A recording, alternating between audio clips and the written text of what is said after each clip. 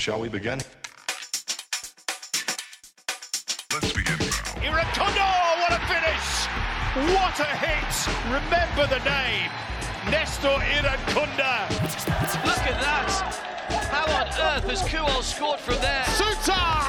Another international goal. Rich Bagaloo through the crowd, fires one up into the top corner. This is the Socceroos podcast, the show all about Australian football, as we look to unearth the next generation of Socceroos who will one day wear the green and gold.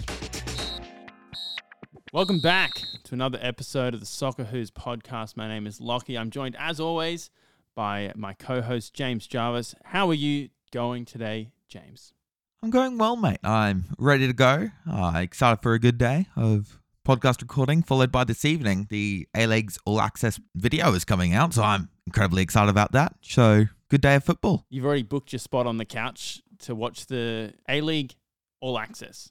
Triple A is probably just the easiest way to refer to it. Yeah, not a battery, but scheduled in. Good to go. I like what you did there. Also, would like to extend a special welcome, now that the A-League is back, to all the security guards who are manning the football stadiums around Australia and probably need to do a bit of a refresher on fan culture within soccer, within football. And maybe just that refresher course could help them see that, hey, not everything is all that bad. I believe you were sitting in the den. I was, yes. How was that?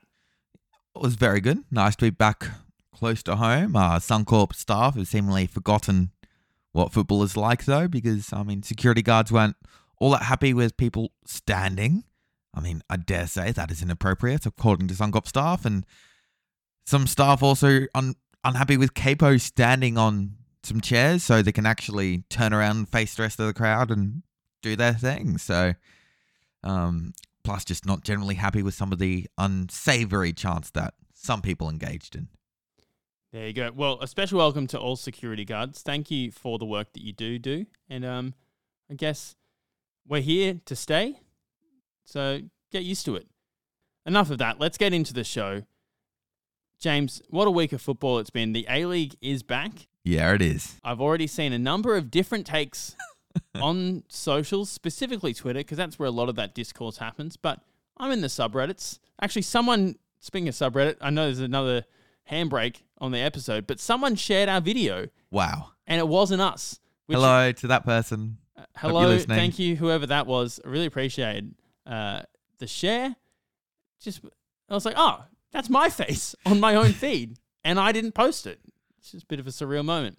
Anyway, so I am on all the social media platforms, and I've been seeing a lot of different hot takes around the start of the A-League. There's a massive discourse around Matt Ryan's position, which I want to get to in just a second.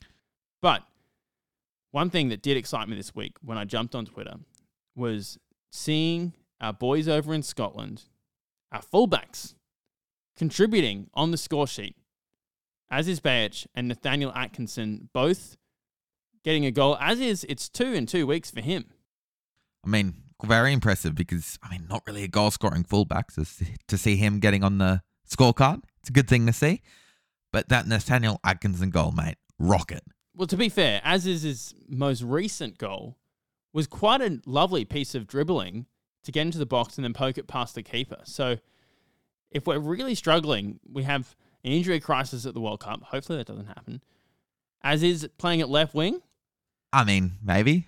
If Jay Rich gets healthy and miraculously recovers from an ACL tear, get him up front. Okay, now we're talking just silly hypotheticals. Anyway, back to Aziz as a defender. It's good for him, really. Big confidence builder, 2 goals in 2 matches. And really a rocky start to the season for him. He was in and out of the team throughout the first couple of months. First team manager sacked, so a bit of turmoil, some things said about his commitment. But has come back. 2 goals, 2 games, really good form. And, it looks like that left back spot is now his because, he just got a winner against Hibs as well, which has to earn you some plaudits. It did, especially when you've got the likes of Martin Boyle and Lewis Miller playing for the Hibs. Well, Martin Boyle playing for the Hibs. Yeah, fair enough. But, yes, as you say, it is kind of his spot to lose now. There were question marks over Aziz Bayich. Is he getting enough games? Is he performing well enough in those games? Especially at the start of this season, it looked like if it continued in that same trajectory that we might not be seeing as his age at the World Cup. There were shouts for Jason Davidson to be called up. He had his opportunity, I believe, not the most recent window with New Zealand, but I think he was called up for that final window with the Peruvian game and the game before that. Am I correct in remembering that? He has been called up recently. My memory is also failing me right now, but he has featured in the last couple of windows. But we have seen Jason Davidson recently. Wasn't all that impressive for me returning for the Socceroos, and since going back to Europe after a largely successful brief stop in Melbourne, hasn't really impressed for his newly Belgian side. So I don't think really he was up to pace. I think it was always Bayic's spot and King's spot to fight for, but seeing Bayic really performing now as King has struggled for match minutes, I think he's really starting to make that spot his own ahead of the World Cup. It was an interesting night for the Aussies. The other night in the Champions League, you had Nikita Rukovic's side winning 2-0. A massive upset. He came off the bench, I believe, in like the 83rd minute, so wasn't really involved in the game all that much. You then had the likes of Aaron Moyes, Celtic, and Ange as well, going down. Aaron came off the bench and I thought had a pretty decent game. What we've come to expect of Aaron Moyes didn't set the game alight, but he had a really solid game. Controlling the tempo, doing what Aaron Moy really does. Exactly. And then most interestingly, you had Matt Ryan's Copenhagen clean sheet against Manchester City. There's been a bit of chat in the last couple of weeks between himself and Camille Grabara, former Liverpool goalkeeper. I don't think he ever got a game for Liverpool, but he was in the squad. And a bit of chat around who the first team goalkeeper should be in that side. Matt Ryan as an Australian, you'd be going, hey, we really want him to be the number one. But I think he might be being played out by Grabara. He's gotten the last couple of starts and a clean sheet against Manchester City with a penalty save as well. The whole reason that Ryan moved to Copenhagen was so that he could be a number one, and now he might not even be. Yeah, it's really unfortunate for Matty Ryan. If you're Matty Ryan, you're probably looking at your agents, because this is now a few poor career moves following his Brighton stint, where he really hasn't gotten the game time he needs to, or hasn't really set the world alight in various places, despite, I think, performing fine. So I think it largely comes down to where he's gone. It's been poor for him, because going to Copenhagen, it was a good decision in a vacuum, because lower league than La Liga, he'd assumedly get more game time. Main goalkeeper Grabara out injured. But Grabara, while, yeah, sure, you can say, oh, he's Poland's fifth choice goalkeeper. Poland is inundated with goalkeepers. If they could field a side of goalkeepers, Poland would. And Grabara, he's a very good goalkeeper. Rocky returned from injury prior to this Man City game. He wasn't all that inspiring.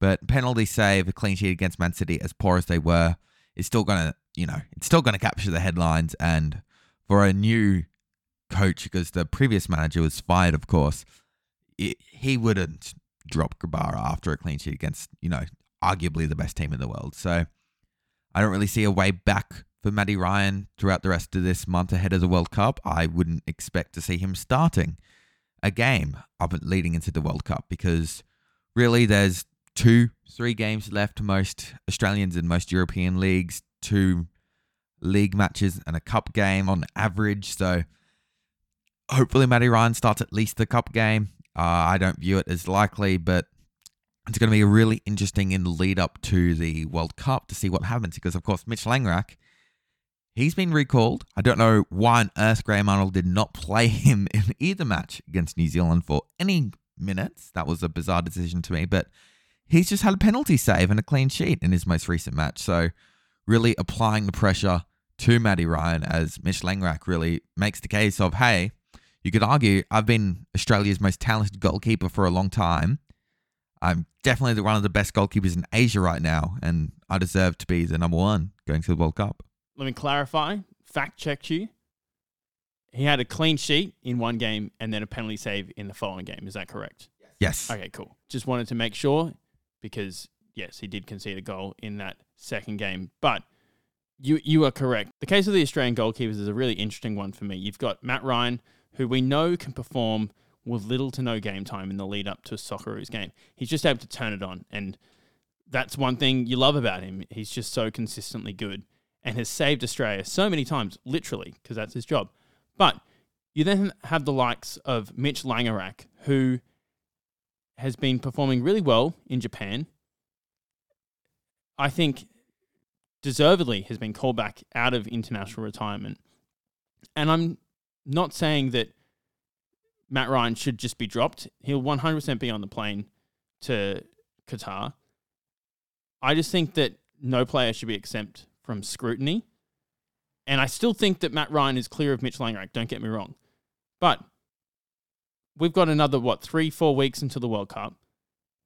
If Matt Ryan gets no more game time, but Mitch Langerak is continually performing and exceeding expectations, I think there should be a question that's asked, hey, should we maybe start Mitch Langerak instead of Matt Ryan? What do you think about? I think it would be foolish to argue that there isn't a conversation because realistically, the best indicator of form and talent is game time. And if a player isn't playing and isn't really performing if they are playing, it's really hard to make the argument of should this person be in the lineup over the other person.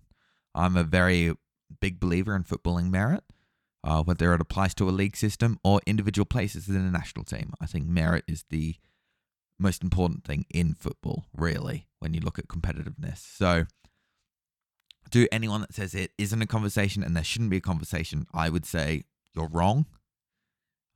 And it'd be unfair to Mitch Langerak to say it isn't a conversation because it should be. It should always be a conversation. You can make the argument that it is still Matty Ryan for the number one position. I think there is very fair basis in that argument. And I'm not quite sure where I land. I think I err on the side that I would still choose Matty Ryan as my number one just because of his consistency, his captaincy, and the way he has shown that he can turn it on for the Socceroos on limited game time. And the goalkeeper position is a bit different in terms of the need for match minutes. But it would be disingenuous to suggest that there isn't a conversation for Mitch Langerak. Because otherwise, he's showing up and is only there as an injury replacement. Because we know that if for some reason we get to the knockouts and it goes to penalties, Andrew Redmayne's playing. You're breaking that glass, we're hitting the fire alarm, and Andrew Redmayne's coming on. And then if there's no injury, then Matt Ryan plays all 3 games. And Langerak, once again, just warms the bench, which I think for a player of his caliber, it's the nature of the goalkeeping position. You either are playing or you're not. There's not really any subs happening halfway through a game for a goalkeeper. And that's part and parcel of that role. But I think it'd be unfair to Langerak to say, hey, to be honest, mate, you're only here in case Matt Ryan gets injured. I think he should be challenging, and the expectation should be that, hey, he could take your spot if you're not getting game time. For sure, and that's why I think also it was a big miss by Arnold to not play Langerak in the second match, especially against New Zealand. I think that was a miss, and I think it really is unfortunate for Langerak because that is the opportunity that he deserved to further push his case. But also, I think that is unfair to Matty Ryan because Matty Ryan deserves to be pushed. He is a professional footballer and he has shown he is an absolute professional. By all accounts, he seems like the model professional in football. So he deserves to be pushed by looking at his contemporaries, looking to make his spots. So to see Mitch Langerak get minutes, come into an international retirement, Matty Ryan should have been challenged by that and deserved to be challenged by that because I think that would have made him a better footballer in the long run as well. Let us know if you disagree with us or whether you agree. You can get in touch with us at any point on our socials. We always post about the latest episode and you can have a bit of a discourse down in the comments below. That's the goalkeepers. Should we move on to another position? Should we move on to some of our players performing well elsewhere? Sounds good, mate. Where do you want to take us? What ticket are we booking? What plane are we getting on? Let's head over to Japan. Thomas Deng part of the most recent squad, I would say on the fringes of this Socceroos squad. He did well against New Zealand. And now he's back to the J1 League, which will be massive for him next year. Yeah, it will be. His side, Albirex Nagata, just got automatic promotion, mate. So they're back up. He's back up, and I think he deserves to be there, really. He has shown consistently upon his return from injury that he hasn't missed a beat. He is back. He is healthy. He's good to go. Physically, he looks great. And for the Socceroos, I think he was exceptional in that one game. Had a very good performance. Really was never threatened. And that's because of, I think, his initiative in cutting out the spaces to make sure attackers were never in a position to even attack him in the first place, which is exactly what you want to see from a central defender. And at a club level, he's been really I'd say, top 3 central defender in J2 and returning to J1. He deserves to be there. And I think it won't be a Denis Jean-Roux situation upon promotion. I think he'll actually get meaningful match minutes and continue to start the majority of games for his side in J1 unless they sign someone insane from outside of the Japanese footballing pyramid. Speaking of centre-backs, another one of our centre-backs just wrapped up their season. Talking about Milos Degenek in the MLS with Colombia. Got a question for you, James. Do you think he's done enough? Because I would say maybe 6 to 12 months ago, he would have been 100% top 4 centre-backs for Australia. I feel like he's dropped off a little bit. Do you think he's done enough to be on the plane? I think he has. His side, Columbus Crew, obviously, they're done for the season. They missed up on 2 points, just missing out on the playoffs. He's had an up and down season, as is the life of an American defender. Unfortunately, there's games where they look amazing because they keep a clean sheet, and then there's games where they shit 4 because of the nature of the attacking style of football that you see over there. But for Degenek, I think he has got that spot, but it's really, the Australian centre-back spot is so interesting to me because you have someone like a Harry Suter who, if healthy, is like on the plane 10 out of 10 times, right? But obviously he's recovering from a torn ACL. So it's really hard to say if he's going to be healthy, and if he is, he's definitely not going to be 100% match fit, right? So as an Australian manager, as Graham Arnold, do you take that risk? Do the club say, hey, mate, we think it's okay for you to take that risk? So that's fascinating to me. But when I look at Degenek, I think he's been consistently good enough that he has secured a spot. He's played regular minutes. He's done everything that Graham Arnold really has asked of him. He's gone back to clubland. He's played consistent football. And maybe a month off heading into the World Cup could actually be good for him. He'll be free of all ailments, all niggling injuries. He will be good, ready to go, 100% in terms of his conditioning. Match fitness may be a slight drop-off, but nothing insane, I would suggest. It's more so the partner of Trent Sainsbury. That's what's interesting to me, because he hasn't been good for the Socceroos for quite a while now. And when you have someone like a Thomas Deng, who's really performing well, pushing on him, a Kai Rolls, who, when he has played in Scotland prior to his broken foot, has played really well. It's a really interesting narrative and a really interesting storyline heading into this World Cup, because who is going to be really the partner to Degenek if Suter is still out injured? Right now, it's Kai Rolls, but he's injured as well. And if he isn't good to go, who is it then? Is it Thomas Deng? Or does Sainsbury keep a spot? It's going to be probably the most highly debated position, I would almost argue. It's that and striker, I think, will be really interesting to see what happens. Yeah, that's even if Suter is back. I think I saw a tweet this morning saying that he has been listed in the under-20s squad for the upcoming weekend. So only just getting back into, for lack of a better term, junior football. Match minutes, 100%. But it takes a while to get back to full fitness, and he's going to have to time it perfectly to be back ready for the World Cup. I don't know. I'd love to see it. I think he'll be on the plane, and if he has to pull out at the last minute, then he will. But it's definitely one to watch in the coming weeks. Looking closer to home, the A-League is back. Come on. It's exciting. It's great to have Australian professional football happening once again. It's been such a long off season. But what an interesting round it was. We had the F3 Derby rained out, which was disappointing for some of those fringe Socceroos players, really trying to convince Graham Arnold, the likes of Garang Kowal, who probably would have played off the bench, and then even someone like Jason Cummings, that striking spot, he would have relished at the opportunity to play a game of football last weekend, especially when you have the likes of Jamie McLaren and D'Agostino popping up with a goal, two players that are and have been a part of Socceroos squads in recent history. So that striking spot is a lot up for grabs. I can see Arnie picking Mitchell Duke. I think he's someone that's almost a staple within this squad. I think then for those other potentially two striking spots, I can't see Arnie picking 3 and Mitch Duke. You've got a battle between Taggart, McLaren, Cummings, and D'Agostino. I think some of those players are closer to getting their foot on the plane than others.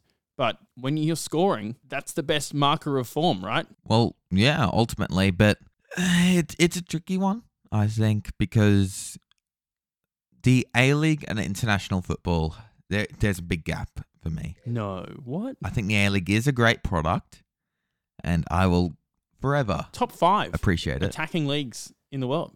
It is, and I think that speaks to the defending quality in the A-League, unfortunately, because we've seen it really. Jamie McLaren is a perfect case study. A player that bangs in goals in the A-League and then doesn't really do much in international football at the end of the day, because what he can do is he can read play well, he can press half decently, and he will poach goals. And if he can do that at the elite level, you'll be a phenomenal footballer. But for Jamie McLaren, he could do that to a good level like the A-League. But once he steps up that one level higher to international football, to Scottish football even, when we saw him in his time at Hibs, he just doesn't quite have the quality to make it. And that's why, for me, if I'm Graham Arnold, if I'm the Australian manager, I'm not looking at the amount of goals that Jamie McLaren scores. I'm looking at how he scores them, how else he impacts the build-up play. Because for me, that's what he needs to do to prove to me that he deserves to be on that plane. Because I've got enough matches of Jamie McLaren to know what he's like right now and historically as a footballer in the Socceroos. He needs to prove that he's more than that now to book this spot in the plane. Because, I mean, Duke's ahead of him for me, Taggart's ahead of him for me, and I think Cummings is ahead of him for me. So he really has to prove that he's a more diverse player, and he's grown as a player over the A-League offseason heading into the World Cup. And to be honest, I have doubts about that. For both D'Agostino and McLaren, you saw their matches over the weekend. Do you think, other than their goals, they did enough off the ball? Because let's be real, a lot of the games that we'll be playing at the World Cup, I can't imagine we'll be retaining the ball for too long. Do you think they did enough off the ball to warrant a selection in the Socceroos side? I think D'Agostino did more for me than McLaren. For all the hype that is made about McLaren's defensive intensity, I think it oversells it, to be honest. McLaren, he should be better in terms of cutting passing lanes and shadow marking opposing central defenders. But realistically, he kind of just stands in space, and then once the ball is near him, he'll start pressing. He's not very proactive in his defending. Whereas Nick D'Agostino, he's very proactive in his pressing, which I really appreciate. He will work tirelessly to close down angles, to make it really difficult for the opposition to pass out from the back. In terms of his build-up play, that's where I have concerns about D'Agostino, is he doesn't really drop off and operate very well, combining with central midfielders and with wingers to build up the play. He'll more so, when they win the ball back, he'll pass the ball back and then immediately start looking to press the line, which is fine. It works for Melbourne Victory's game plan. It works for Tony Popovich, but it isn't enough for me at the next level. And that's why I think Nicolas D'Agostino probably doesn't deserve to go to Qatar. I don't think he's good enough. And why I have concerns about D'Agostino taking the next step and getting to the next level until he starts really operating well and build up play and contributing to build-up play and getting wingers more involved and getting assists to his name and shadow assists to his name. I'll throw another name into the mix. It can be played up as a striker. It can be played out wide. Only played about half an hour of football, but in that half an hour of football, contributed a goal and an assist in the Big Blue. Chris Economides. I'm not saying he's going to the World Cup. Don't get me wrong. But is he an option for the Socceroos to look at in years to come? No. I think it's the short of it. I think his period of international football has occurred. I think at 27 years of age, looking towards the next World Cup cycle, I think Australia has a wealth of younger attacking options that I think would be better served on focusing on bringing through someone like a Cam Pupion, who I think has insane potential for Australia. Even looking towards the under-17s, Aaron Kunda, Grant Kuol, we have a wealth of young attacking talent, and I think right now for Economides, he's kind of caught in between two generations, where I think he's not really going to feature much of the Socceroos anymore. I think when he has played, he's been good. He's served his time. I'm thankful for what he has achieved, but if I'm an Australian manager, I am looking at a Martin Boyle and saying, hey mate, next World Cup cycle, we know you're coming towards the end of your career.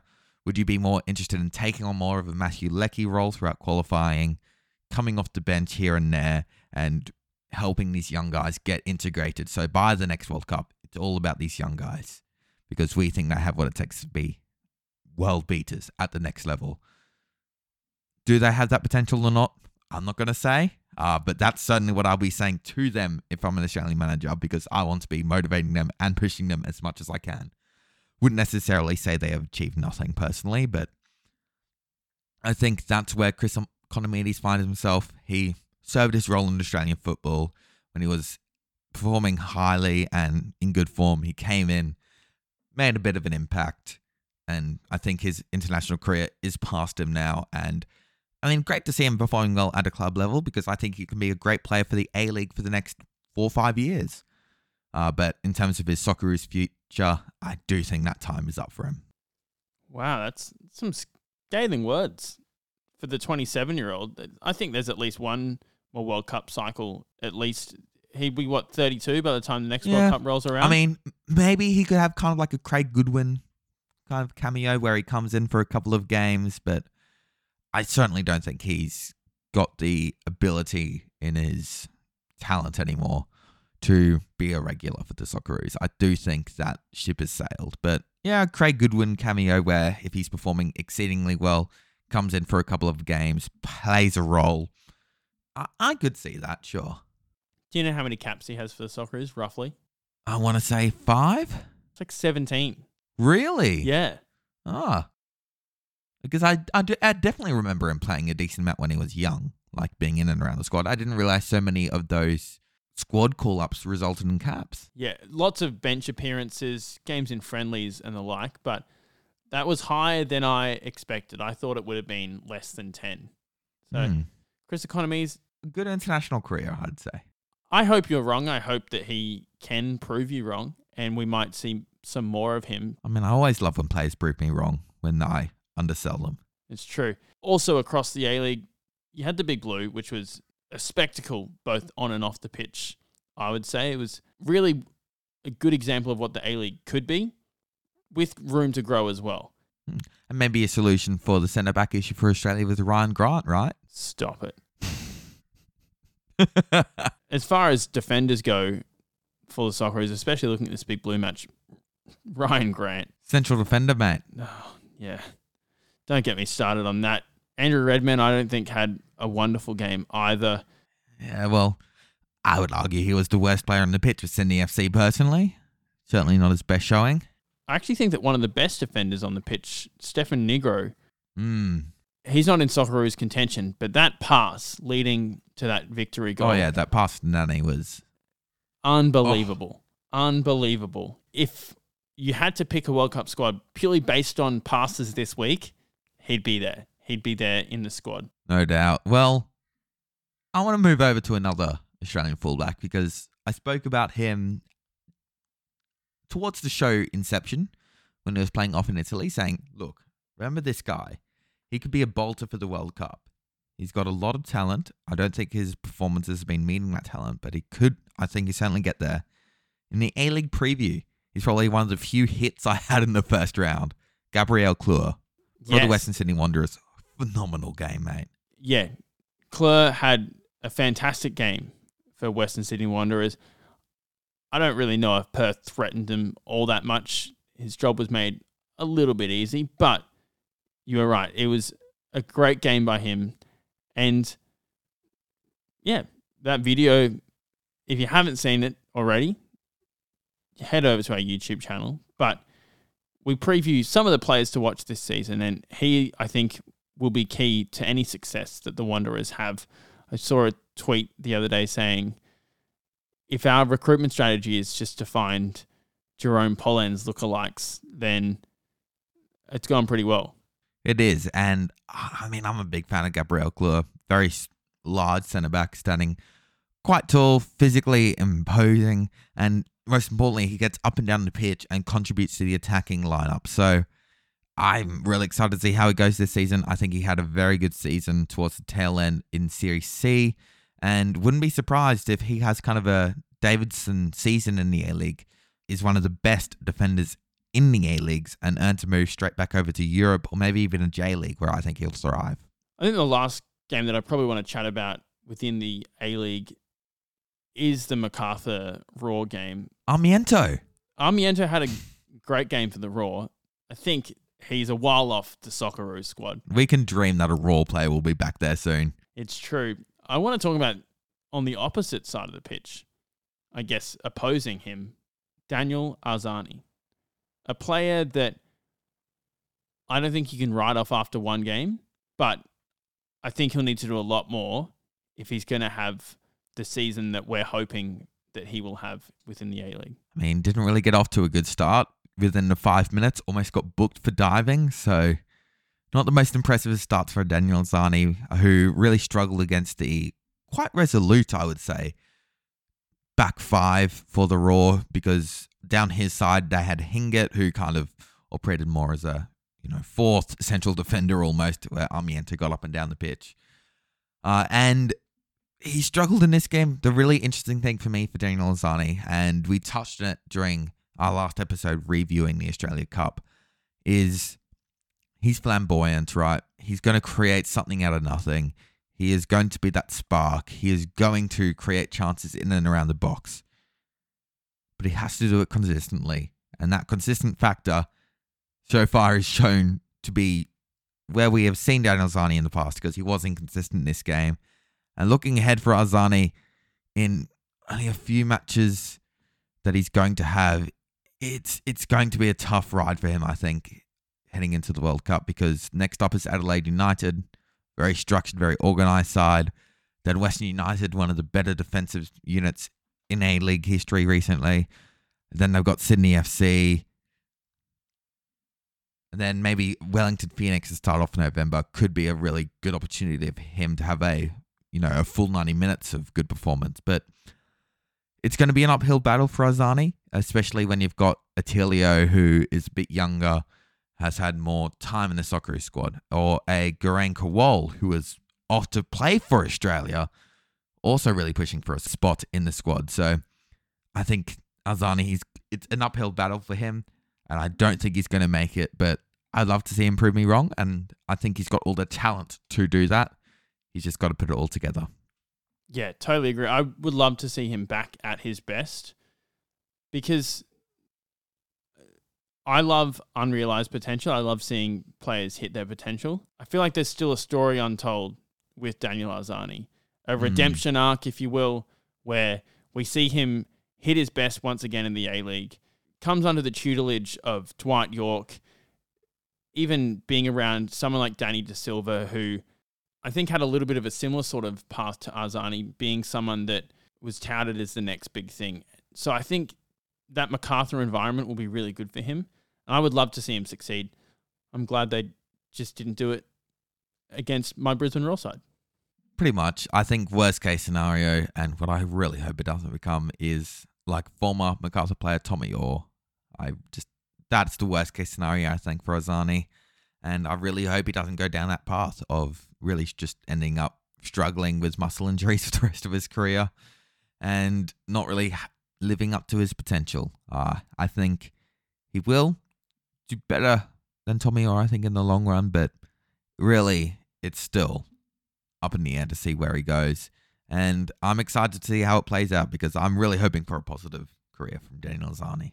Speaking of players that are kind of young and looking to reinvent themselves or redefine their careers, or maybe even define them for the first time, there have been a number of Aussies making headlines in the last couple of weeks. There was an article by Vince Regari talking about Sakati and his outside chances at making a World Cup squad. I believe Arnie has made an appeal to him because he's doing really well in Serie B. Volpato even got a mention in that article as well, which seemed to imply that there's still a chance that he might play for Australia. But I think for both of those players, they still haven't exactly made up their mind just yet. They'd like to play at the highest level possible. Maybe for Sakati, if we could lock him in sooner, if he was told, hey, we're going to send you to the World Cup this year, he might jump at that chance. That's one to watch, I think, for the future. But Paulo Ukon Jr., I believe, has also made his debut, at least for the under-19s Benfica. And then you've even got the likes of Alex Robertson returning to Manchester City. Once again, back in that ecosystem, but he's returned from injury as well. He's training with the first team as well, mate. Not for the reserves, not for the under-23s, but the first team. There you go. What do you make of these future Australian prospects, James? It's a really interesting one. I think we can see Sakati now. It's quite clear who he is as a player. He's got some good sample size now. He's starting to play consistently in Serie B, same division as Fran Karacic, Socceroos defender, and he's getting consistent match minutes there. I think he is of Socceroos standard right now, I would say. I think he is certainly good enough. The big thing for me is I'm not sure if he's committed right now to the Socceroos. Obviously, he's a part of Italy's youth system, an ecosystem over there. I'm sure all his teammates as well would rather he stay with Italy, purely because they're probably Italian as well for the most part, playing in Serie B. So Sakati, I really hope he does play for the Socceroos because he's a cultured left-sided centre-back or central centre-back in the back three. He's very versatile as a central defender, and I think that's something Australia has really lacked. We have very good, exceptional defenders in their own right, but we've never really had a versatile central defender like a Sakati. So he could be a huge asset to the Socceroos for many years to come. Volpato, we know who Volpato is now. It's just about for him securing first team minutes regularly now. And he's clearly not interested in the Socceroos right now. It's all about Italy for him right now if he can make it. So I'll leave it there. To the other ones though, Alex Robertson is an interesting one for me. He's back. He's returned from his injury. And he's playing, well, at least training for the Manchester City senior side. One of the best teams in world football. This really could be the breakout year for him. And I certainly hope the Australian FA are, on the call to him, to his agent, to his family, and saying, hey, look, we're interested. We really want you to be a part of the setups. We want you to play for the Socceroos. We think you could be a key player for us. And they're really just starting now because one of the big issues with Volpato is he felt like no one in Australia believed in him. He was cut by Western Sydney. He was cut by Sydney. Then a talent agent who noticed him said, hey, look, come trial over here in Italy. Then that's where his career took off. And that's why you could easily argue, and I think he would say he feels far more loved and appreciated by Italy and wants to try and play for them. So I really hope Football Australia and youth team managers have learnt from that mistake. It's not wrong to critique a player, but you have to make sure that you communicate that you believe in them. And for someone like an Alex Robertson who has just returned from injury, you have to especially now say, hey, look, we're keeping tabs on you. We think you could do it. Keep on doing well. Show us that you can keep on playing well, returning from injury, because we believe you can make it. And you have to be doing these things because not too long ago, he was part of the England youth setups, right? And obviously, I believe his dad was a part of the Australian setup at some point as a player, I believe. So, I mean, he has that historical connection like Paul Ocon Jr. and who's just made his debut for the Benfica youth side, the under-19s. And you may think, listeners at home, it's the under-19s. No one really cares. No one should bat an eye. But the Benfica under-19s is, I would argue, the most prestigious under-19 team in world football. The talent that comes through this squad is insane. And what's more insane is the hit rate. Now, I'm not talking about world-class player hit rate. I'm talking just about every single player that comes through the Benfica under-19s goes on and becomes a very solid and good professional footballer with a model character to boot. So to see Paul Ocon Jr. get his debut in this setup, defeat some work permit issues, and start playing for this setup to grow his footballing career, grow his character, and really just starts this footballing journey is a phenomenal thing to see. And what's even better is he's committed to the Socceroos. We've seen him recently called up to a Socceroos squad. Not the Socceroos squad, but an Australian youth squad. So it's good to see that Football Australia have done well in keeping this son of Socceroo in and around the Australian setup. Yeah, Dad was Mark Robertson, who played one game for the Socceroos, according to Wikipedia. We know we can trust Wikipedia. But yes, those 4 players all have big futures in world football.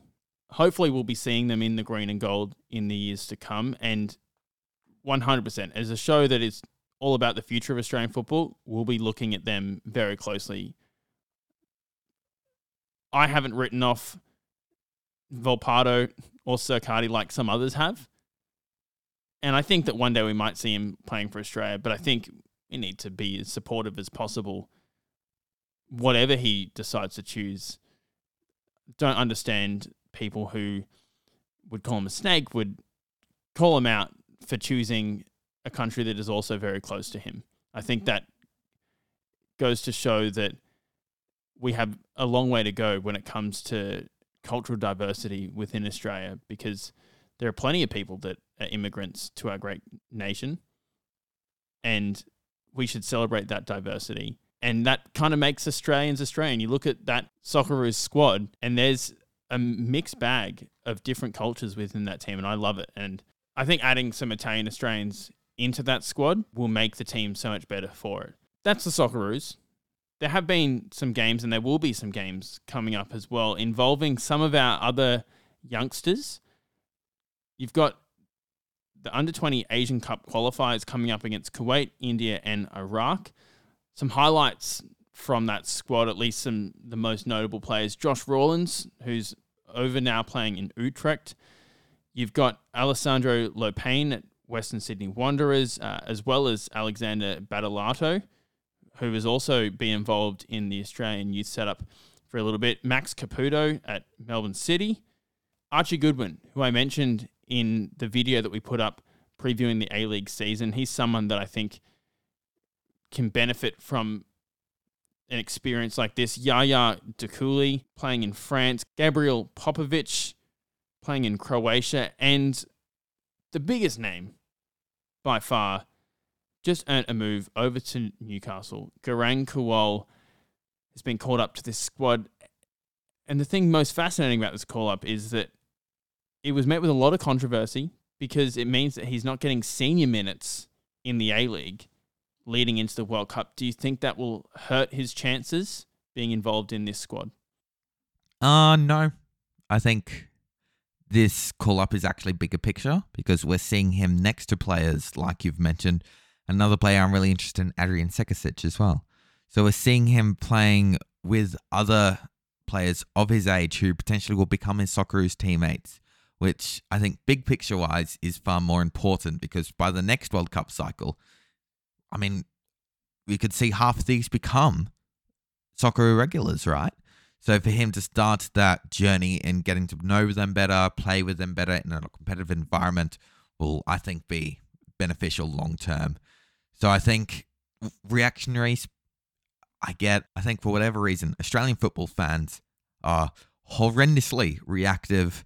And while, yeah, sure, it may You could argue, oh no, he's not getting senior minutes. In the long term, this is better for Australian football. To see our best young players playing in these setups is the most important thing for the Socceroos long term. So I'm excited for it. I think it'll be interesting to see how he goes against different national setups, because we've seen how well he does in Australia. But like a Nestor Irankunda, it'll be interesting to see if he steps up and plays better against different national setups, because some players, they don't do that. I think Garanko will, but I'm very excited to see how he goes. To put in context, though, some of this squad, it's not really featuring our best, I would argue, under 20 players that are playing overseas. Obviously, we've already touched on players like Sakadi, but even a Liam Chipperfield, a Tristan Hammond, a Mohamed Toure, who is Yaya Dekulli's teammate, and someone like a Johnny Yule, even from Australia.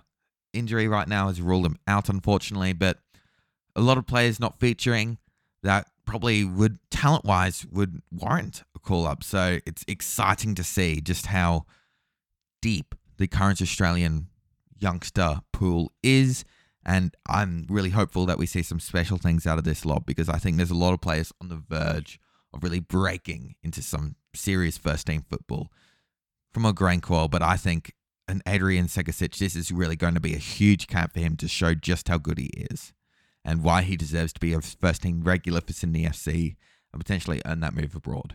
They got 3 games in 3 days, the 14th, 16th, and 18th of October. I don't know whether you'll be able to watch them anywhere. I imagine at least on YouTube at a minimum, if you're interested in checking them out. James, I want to chat about a player that you've just mentioned, Nestori Irankunda, who was just involved in 3 big wins for our under-17 Joeys in the lead-up to, I believe, the under-17 Asian Cup. Correct. 23-0 over Northern Marinara Islands. That game, the longer it went on, the worse I felt for Northern Marinara Islands. Usually I'd celebrate a big win, but knowing the backstory, knowing what it meant for those players to be playing in Australia at this tournament, don't get me wrong, I'm stoked that we scored 23 goals, and I think it's going to be good for us in the long term that we're qualified for this tournament. But yeah, I don't know, just knowing that the population of 50,000 people, which is not even enough to fill our local football stadium, and really the coach only gets 100 or so players to choose from. So it's kind of whoever is interested in the sport gets an opportunity to try out for the team. For me, football is filled with stories, and it was one of those stories that I found myself rooting for them as the tournament went on. But focus back on the Australians. 23-0 against Northern Marinara Islands. You then had a 10-0 win against Cambodia, who we lost to not even all that long ago. And then 3-1 against China, which was the game we were really wanting to win. The real test. That really was the real test. And we passed with flying colours. It was a convincing win. Did you see the red card in that game? I did. That was dangerous. It was. Very, very dangerous. Just trying to take out Nestor Irankunda, really. Yeah. Because for me, he is the best player in that cohort by far. I mean, it wasn't really close. If of the 36 goals that Australia scored during the qualifiers, it felt like Irankunda was involved in, 36. But he was just exceptional, really, wasn't he? 5 goals in the first game. I believe 1 in the second and 2 against China. And he was just leaps and bounds above everybody from Australia and from the opposition. He was unbeatable.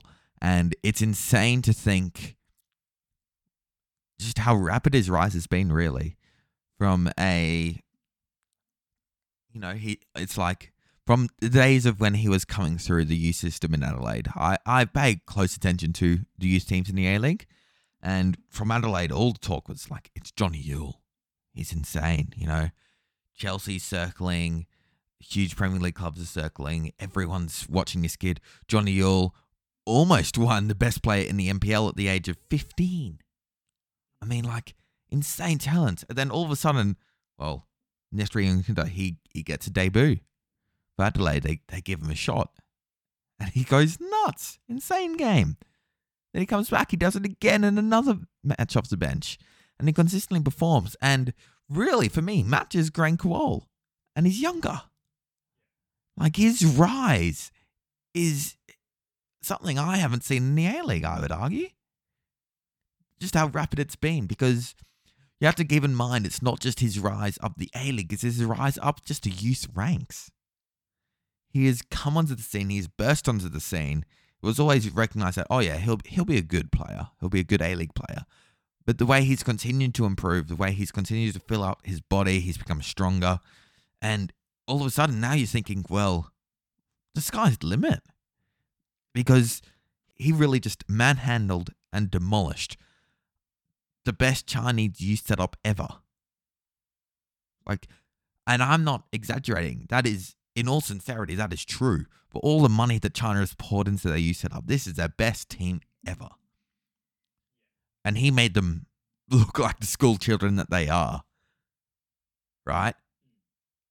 And I'm just so excited to see where he goes, because when you speak about hot young Australian prospects, he's top of my list at this point.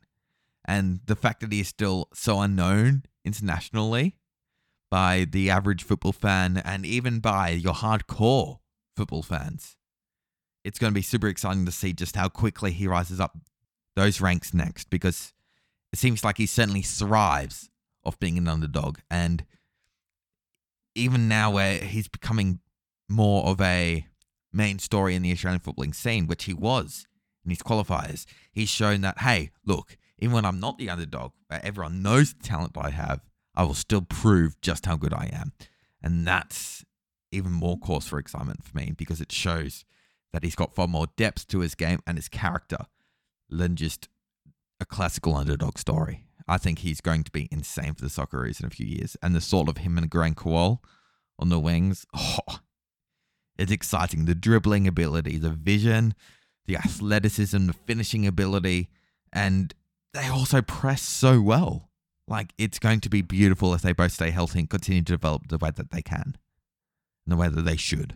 Yeah, I totally agree. And I can see why you might not think that Chris Economides has a place in the Socceroos side when you've got players like Irakunda and Kowal coming through, and even the Toure brothers. We could go on for ages about these prospective Socceroos players. I think we'll wrap up the episode there, though. Thanks so much for listening. If you have any feedback on the show, if you want to get in touch about any of the players we're talking about, your thoughts on the A-League matches, TikTok, Twitter, Instagram, and YouTube is where you can find us, SoccerWho'sPod, or via our email address, soccerwho'spod@gmail.com. That'll be it for this episode. We'll be back after another week of football as we edge ever closer to the World Cup. Catch you then.